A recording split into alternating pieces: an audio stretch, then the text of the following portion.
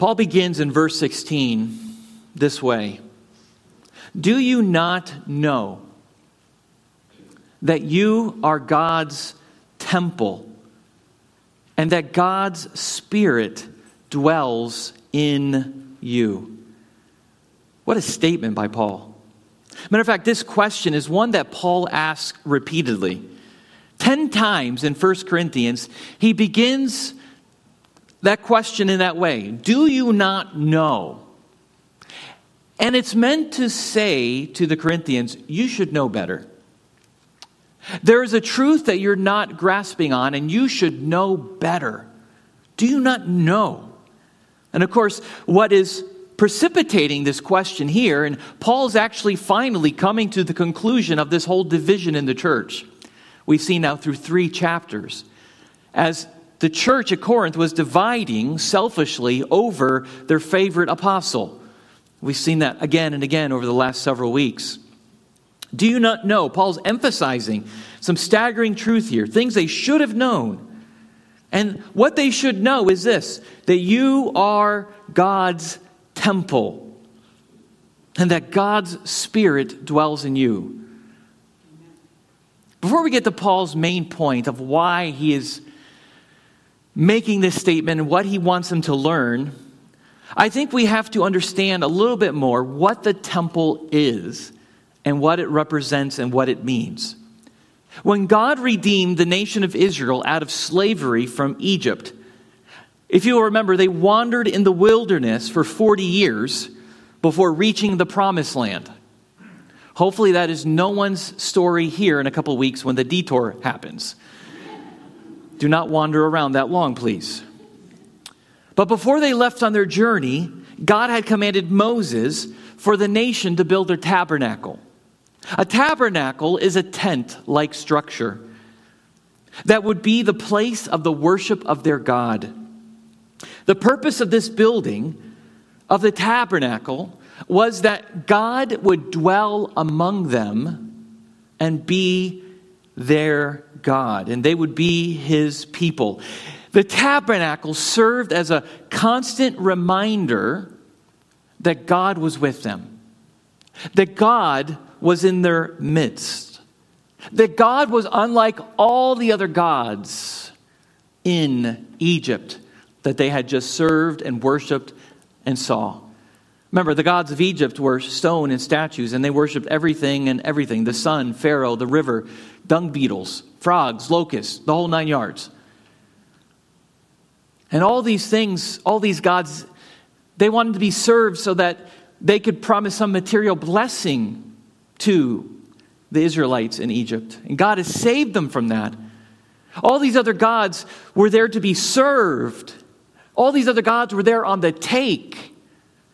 But here's the God of Israel coming to His people and say, build me a tent, a tabernacle, so that I can live with you.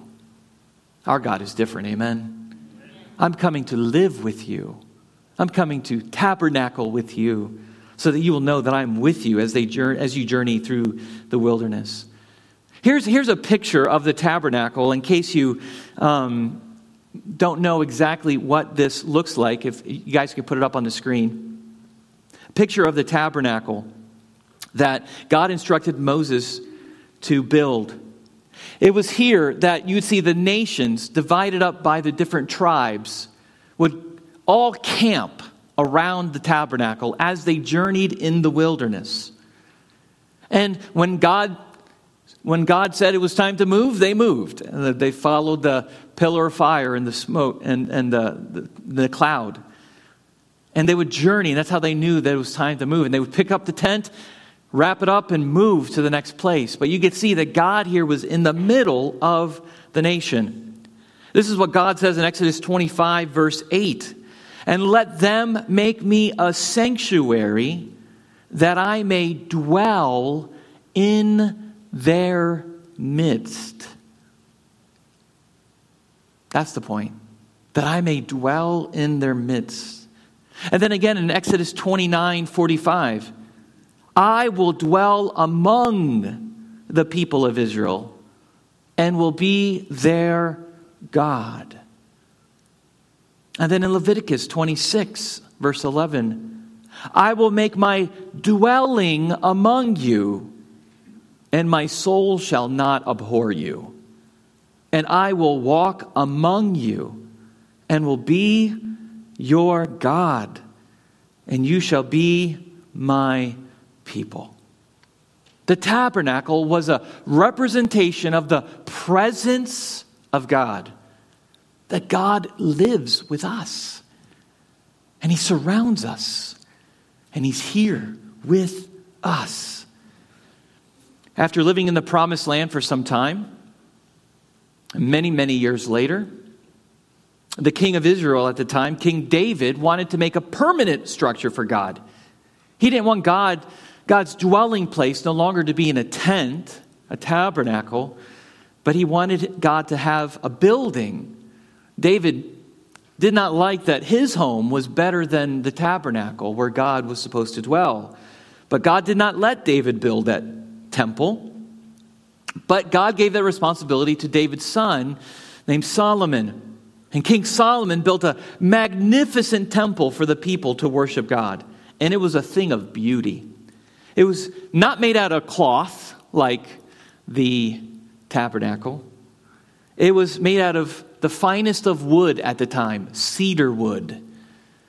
Very rich and produces great aroma, satisfying aroma. It was made out of stone and gold and silver and bronze. Here's an image, a diagram that shows you a little bit of what this looked like. Solomon's temple. Here's a little cut inside. You can see it's a beautiful structure, much more than the tent that had existed. A thing of beauty.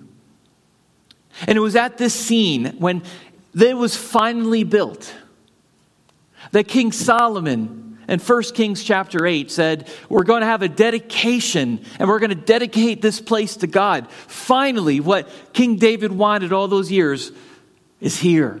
And so they had this huge dedication ceremony in front of the temple in Jerusalem. And in 1 Kings chapter 8, we see this magnificent scene. Turn there, 1 Kings chapter 8. We see what happens. Everyone's gathered there, ready to worship God. And as they're dedicating the temple to God, verse 10, when the priest came out of the holy place, the cloud filled the Lord's temple. The cloud representing the glory of God, the Shekinah glory of God. And because of the cloud entering the temple, the priests were not able to continue ministering. They were overwhelmed by the glory of God. They could not even keep serving. For the glory of the Lord filled the temple. Then Solomon said, the Lord said that He would dwell in thick darkness. I have indeed built an exalted temple for you, a place for your dwelling forever. And the Lord came and dwelt in this temple that Solomon built for the Lord. And it was there for quite some time, hundreds of years, until after God, through His prophets, warned the nation that if you do not repent of your sin and turn from your sin, O Judah, you will be judged. You will be expelled from this land. You'll be made slaves, and many of you will die. And that's exactly what happened. As the nation fell into idolatry and forgot God, God raised up King Nebuchadnezzar of Babylon and sent him to Judah as an instrument of judgment. And the Babylonian army destroyed the temple. It was a sad day in Judah that day, as many, many people died.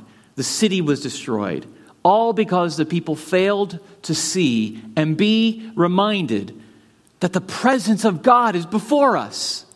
The Lord is filling this temple, and now He has left the temple. The glory has departed. We see Ichabod is written on the place. The glory has departed. And God leaves the temple, and the temple is destroyed. And it remained destroyed for some time. And the Jews, we just did the book of Daniel, were slaves in Babylon for 70 years. And then they were slaves of Persia. Until King Cyrus of Persia said, let's send the Jews back home. They're going to rebuild the temple. He even finances it all. And so Ezra, Haggai, go and build the temple again. And some of the Israelites come home, and the temple worship resumes. And that temple, that rebuilt temple, was the temple that was there in the days of Jesus. This second temple. And let's put up a picture of that. There's a computer-generated image of what the temple would have looked like being rebuilt in the days of Jesus. This temple is known as Herod's temple, built on the same spot that Abraham offered up Isaac, or was going to until God stopped him. The same spot that the first temple was held, and the tabernacle rested, this holy mountain of God. It was here that Jesus went to worship. It was here that Jesus taught, and here that Jesus healed. And one day, Jesus, standing before this temple in John chapter 2, has this incredible statement that he makes that confounds all the people listening to him. In John chapter 2, this is what John records for us. So the Jews said to him, what sign do you show us for doing these things? Remember, Jesus had just turned the water into wine. He's beginning to teach. And now the people are coming to him and saying, what evidence do you have, Jesus, to tell us and show us that you are who you say you are? And Jesus says to them in verse 19, destroy this temple, and in 3 days I will raise it up. I mean, that's an astounding statement. I mean, let's just put up that picture again. Destroy this temple, and in 3 days, I will raise it up again. This is how it looked like when Jesus made this statement standing there. And then look at verse 20. The Jews said to him, it has taken 46 years to build this temple. You see, because in Herod's day, Herod renovated the temple after all those hundreds of years of it being rebuilt. That's why it's called Herod's temple. It took 46 years to rebuild and renovate this temple, and you will raise it up in 3 days? But he was speaking about the temple of his body, John says. When therefore he was raised from the dead, his disciples remember that he had said this, and they believed the scripture and the word that Jesus had spoken. John, many years later, is remembering this event. Oh, he was talking about himself.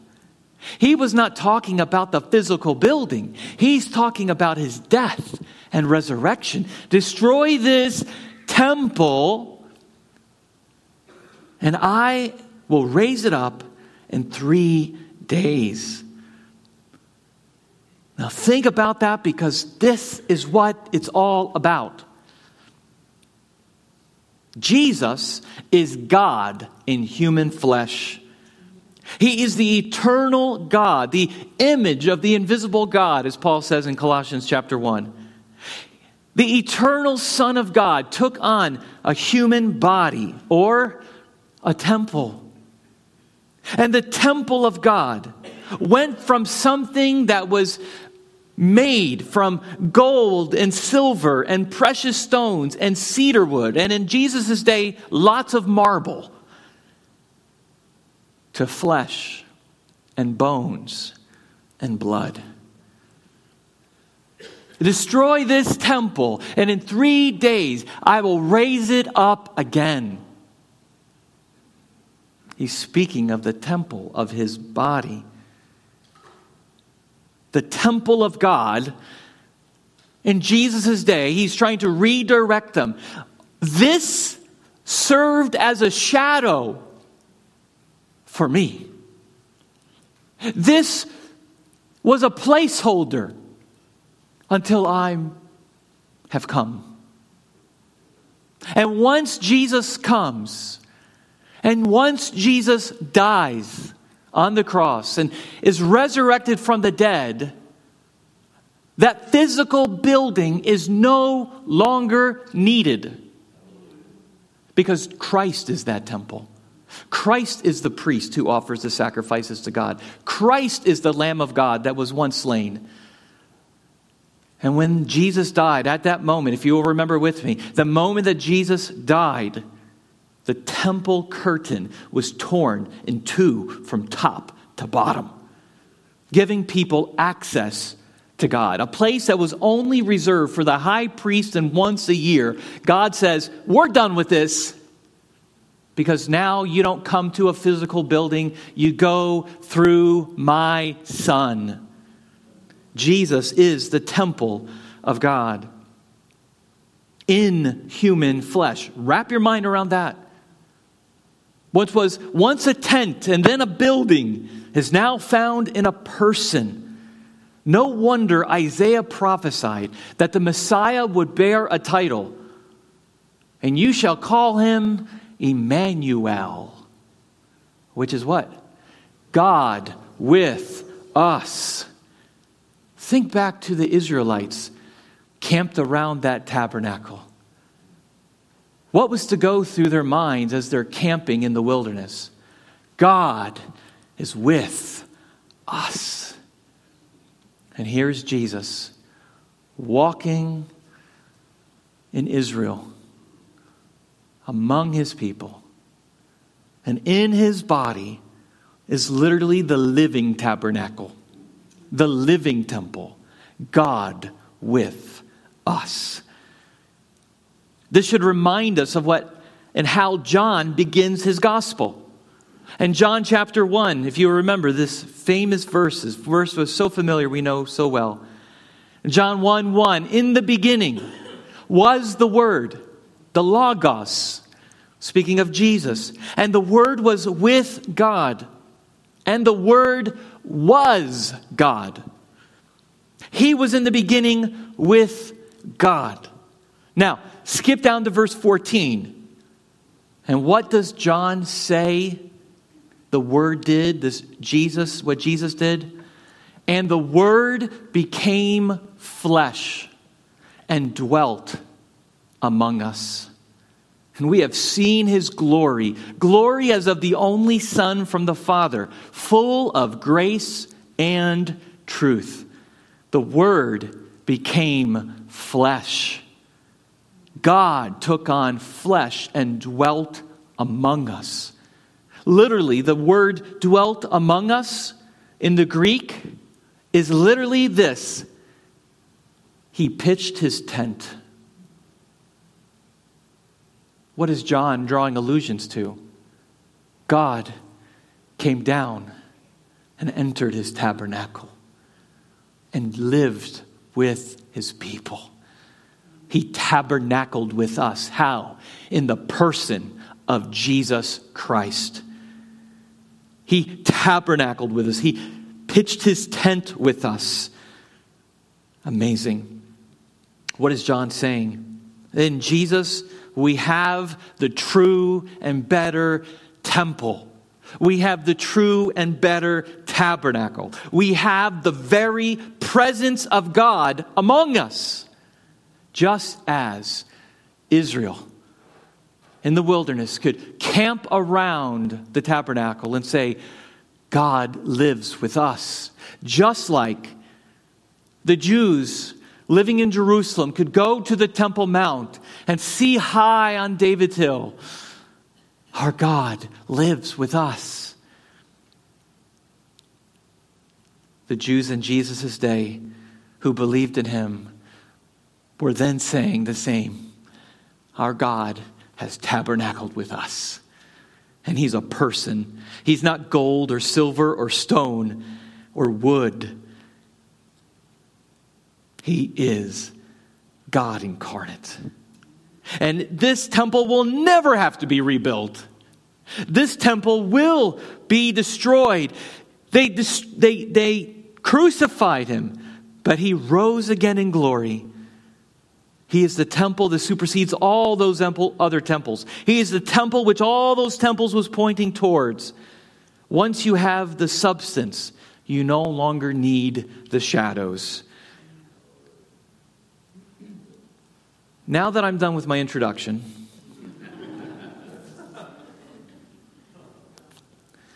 I'm not kidding. All right. Let's go to verse 16. All that was a setup to help you understand what Paul says next. Because remember, do you not know, remember,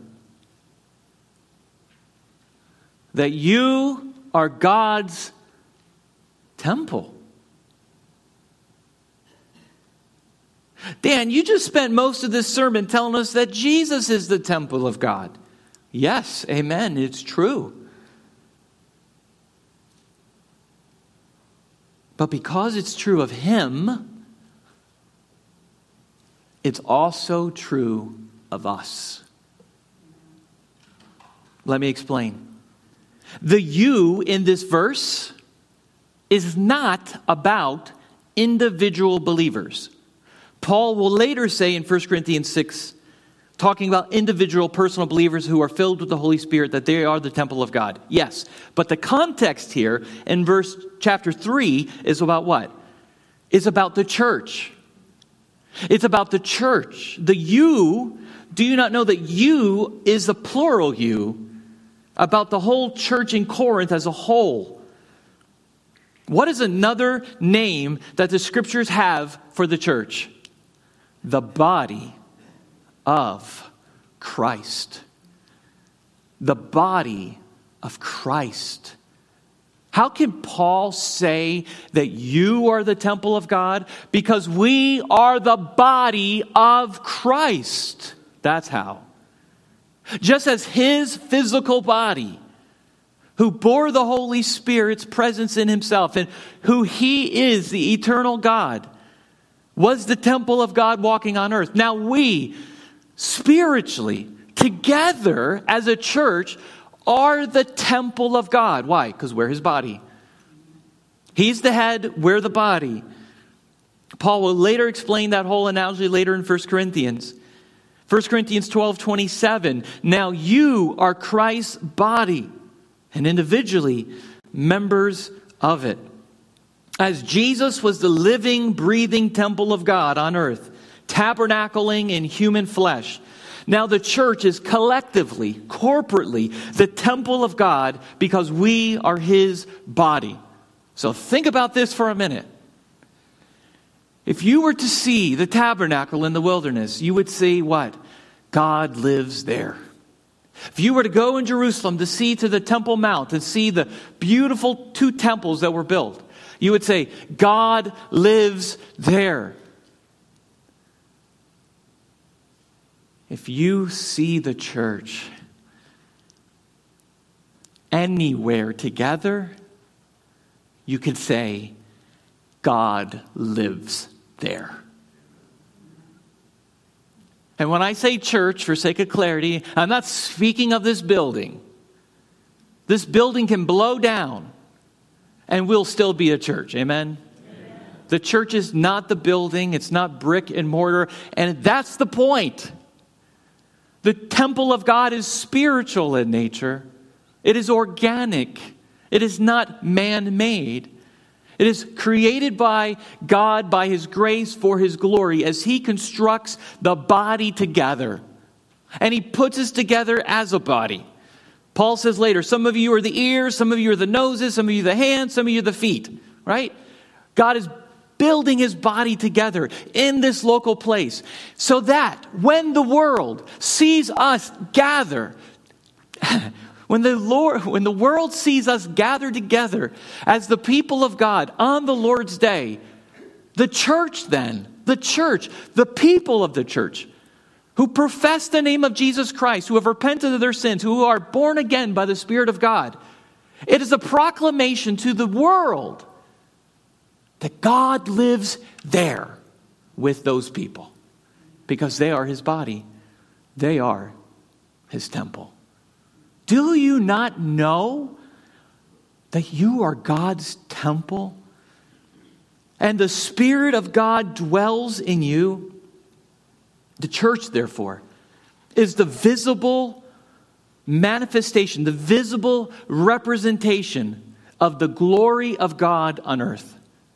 Just like the pillar of cloud and just like the fire by night was the visible representation of the presence of God in Israel, so is the gathered people of God on the Lord's day, proclaiming a risen Christ. And that God's Spirit dwells in you. Well, of course. How can you have the temple without the Holy Spirit? You can't. It was the Holy Spirit of God that filled the tabernacle and those temples. It is the Holy Spirit of God that filled the body of the Lord Jesus as he was the temple of God on earth. We see this at his baptism. The Father speaks, "This is my Son in whom I am well pleased." And the Spirit descended as a dove from heaven, anointing Jesus for his public ministry. It was then the Holy Spirit which led Jesus into the wilderness to be tempted of the devil. In Luke chapter 4, and Jesus, full of the Holy Spirit, returned from the Jordan and was led by the Spirit in the wilderness. Of course, the temple of God has the Spirit of God, just like Jesus did. And it is the Holy Spirit that not only filled the temples, not only filled the tabernacle, not only filled the Lord Jesus, but also indwells every believer at their salvation onward for the rest of their lives. How can you be called the temple of God, Christian? Not only are you a part of the body of Christ, but you are also one who has been indwelt by God's Spirit. He lives inside of you and me. And anywhere God's Spirit indwells, in a physical place, is the temple of God. Collectively, us as a church.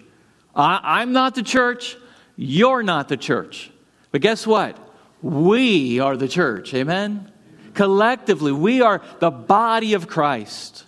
You cannot separate any one of us apart from the other and say, that's the church.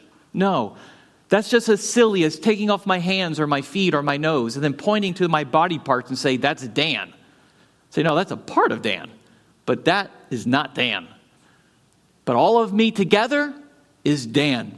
All of Christ's people together is the body of Christ. That's the point. The point of the temple, the point of the indwelling Holy Spirit is to have a visual representation of the presence of God. And this is what God has done in us through the gospel and in Jesus Christ. This is what Peter says in 1 Peter 2:5. He says to them, "You yourselves, like living stones, are being built up as a spiritual house to be a holy priesthood, to offer spiritual sacrifices acceptable to God through Jesus Christ." I love what Peter writes there. You yourselves are like living stones. Like, just imagine the temple, the bricks and the gold and the beams, everything. Each one of us, God is constructing as his church, and he's laying stone by stone. We're living stones. Brick by brick, beam by beam, gold, silver, bronze, being constructed one at a time. And Peter then uses that analogy to say, this is how God is building the church. As living stones to be a new temple, a holy priesthood, to offer spiritual sacrifices acceptable to God through Jesus Christ, which is what we're doing in this room. Amen? Worshiping our Savior. Paul says in Ephesians chapter 2, he says this, "So then you," and of course he's speaking here of not just the Jewish people, but he's also speaking to Gentiles. He says, "So then you are no longer strangers and aliens, but are fellow citizens with the saints and members of the household of God, built on the foundation of the apostles and prophets, Christ Jesus himself being the cornerstone, in whom the whole structure, being joined together, grows into a holy temple in the Lord. In him you also are being built together into a dwelling place for God by the Spirit. Do you not know that you are God's temple? And that God's Spirit dwells in you? All right, Paul, where are you going with this? What's the conclusion to this whole matter, Paul? Help us out here. Verse 17. If anyone destroys God's temple, God will destroy him. For God's temple is holy, and you are that temple. Who would destroy the temple? Well, the Babylonians, the Romans, because this third temple was destroyed in the year AD 70. As the Romans destroyed Jerusalem once and for all, and not one stone was left unturned, as Jesus warned in Matthew 24. As Jerusalem endured a great tribulation. The Babylonians, the Romans would destroy the temple. And here's where Paul's going with this. And anyone who will cause division in Christ's church over selfish and prideful reasons. Whoa. Now do you see where he's going with this? Oh, you Corinthians. You Corinthians who are being divided and separated. I belong to Paul. I'm on team Paul. I'm on team Apollos. No, you're not. Christ died for you, not Paul. Christ died for you, not Apollos. Don't you realize, Corinthians, that when you separate yourselves and divide yourselves over sinful reasons, prideful reasons, you are destroying the temple. When you cause division in the church over your sin, you might as well go over to the construction zone, the project that God is doing, and just take a sledgehammer to the building and take brick by brick away. I mean, nobody would think of doing that in their right mind if they understood what they were doing. But when we split a church over our selfish reasons, that's what happens. Now, there are good reasons to separate from a church. There are good reasons to divide, because truth is truth, and we must stand for truth over men. But for sinful reasons, prideful reasons, never. And this is what happens. This is what's been happening in Corinth. You are collectively, brick by brick, destroying the temple by separating yourselves into fanboy clubs. What's wrong with you? You guys think you're so smart. You think you're so wise. Remember?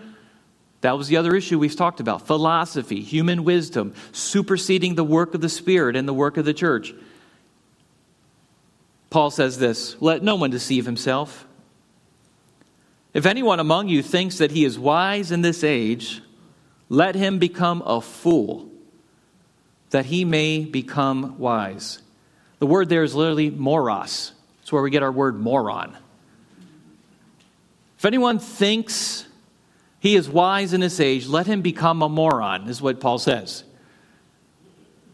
If you think you're so smart, you must understand that you are foolish and you know nothing, so that you can then become smart. Why? Because the foolishness of God, according to men, is wiser than men's wisdom. Paul made that point earlier in chapter 2. For the wisdom of this world is folly with God. The wisdom of the world, that's what you guys are doing. playing politics in the church and dividing over these different camps. The wisdom of this world, the philosophy of the human, is foolishness with God. For it is written, He catches the wise in their craftiness. And again, the Lord knows the thoughts of the wise, they are futile. You want to play those games with God? You think you're outsmarting God? You think you're going to outsmart your way to church division? Guess again.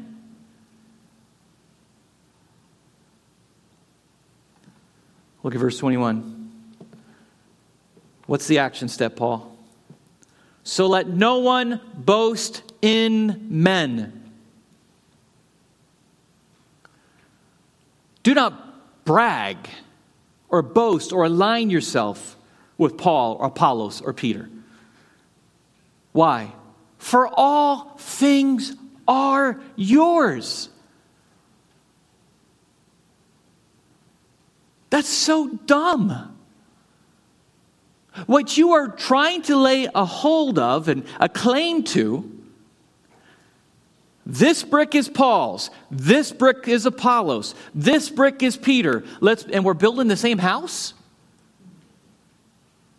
Don't you know that the cinder blocks in a structure don't care which one they belong to? Because they all work together to accomplish the same purpose. They're not individual buildings, it's the same building. What is Paul's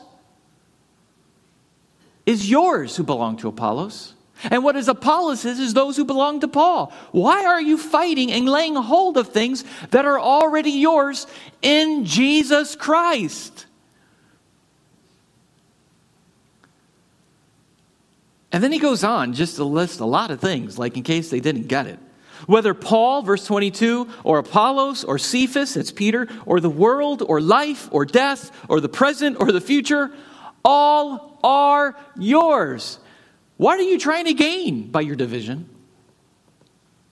You're destroying the temple.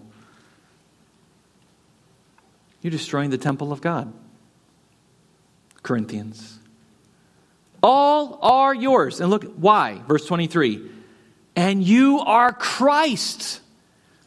You don't belong to Paul. You don't belong to Apollos. You belong to the one who shed his blood for you. That's who you belong to. And Christ is God's. Oh, Corinthians. Corinthians. When are you going to learn? Your selfishness, your prideful arrogance. This is not the way God's church ought to conduct itself. Remember what Paul says. Jews seek signs, Greeks seek wisdom, but we preach Christ crucified. That's the wisdom that the world needs, but thinks it's foolish. Do not confuse the two. All is yours. You are Christ. Because we belong to the Lord Jesus, we have a vast inheritance of spiritual blessings, brothers and sisters.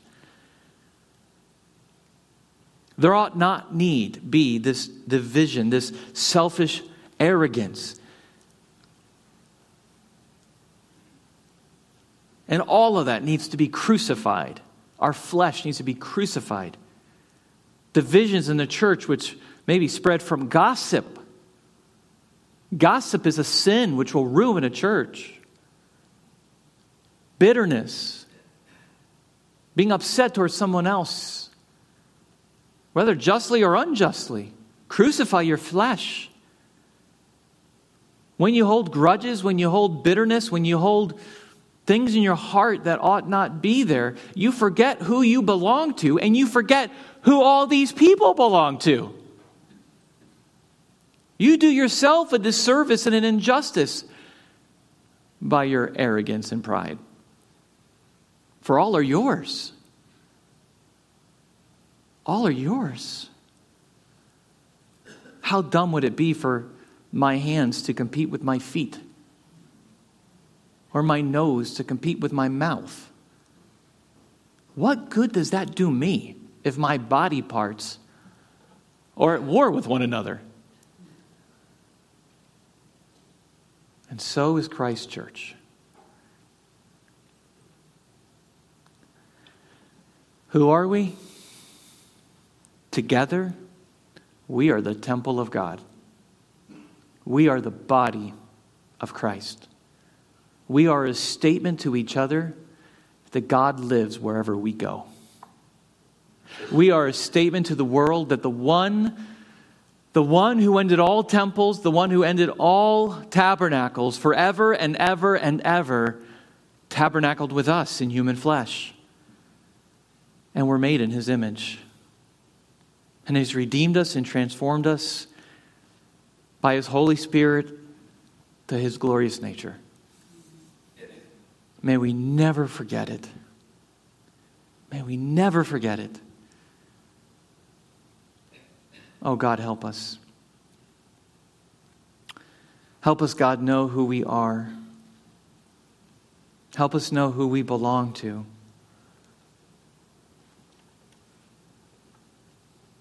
Thank you for your word, which helps us understand these things. Thank you for the failings of Corinth, which help so many of us in this day and age apply your eternal truth to all of our hearts. Father, I'm not aware of any division in our church, and may never be so. But God, I pray that if that ever arises, that we would run to this text to remember whose we are and who we belong to.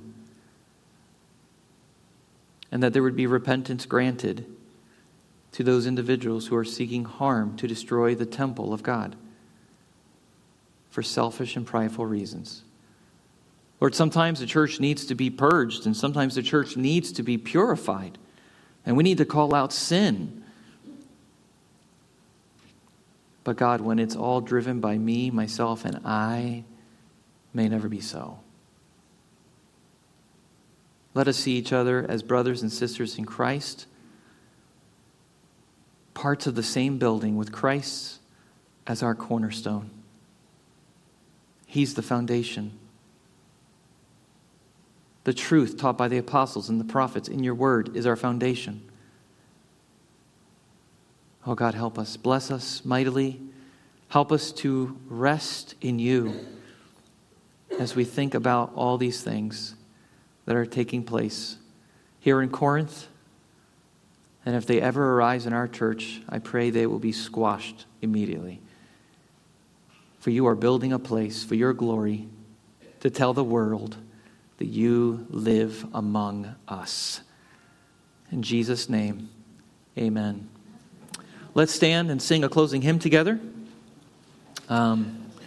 If you are not a Christian, if you do not know if you will go to be with the Lord, if you were to die today, we encourage you, we plead with you to consider the message of the gospel, that Jesus Christ died for sinners like you and me.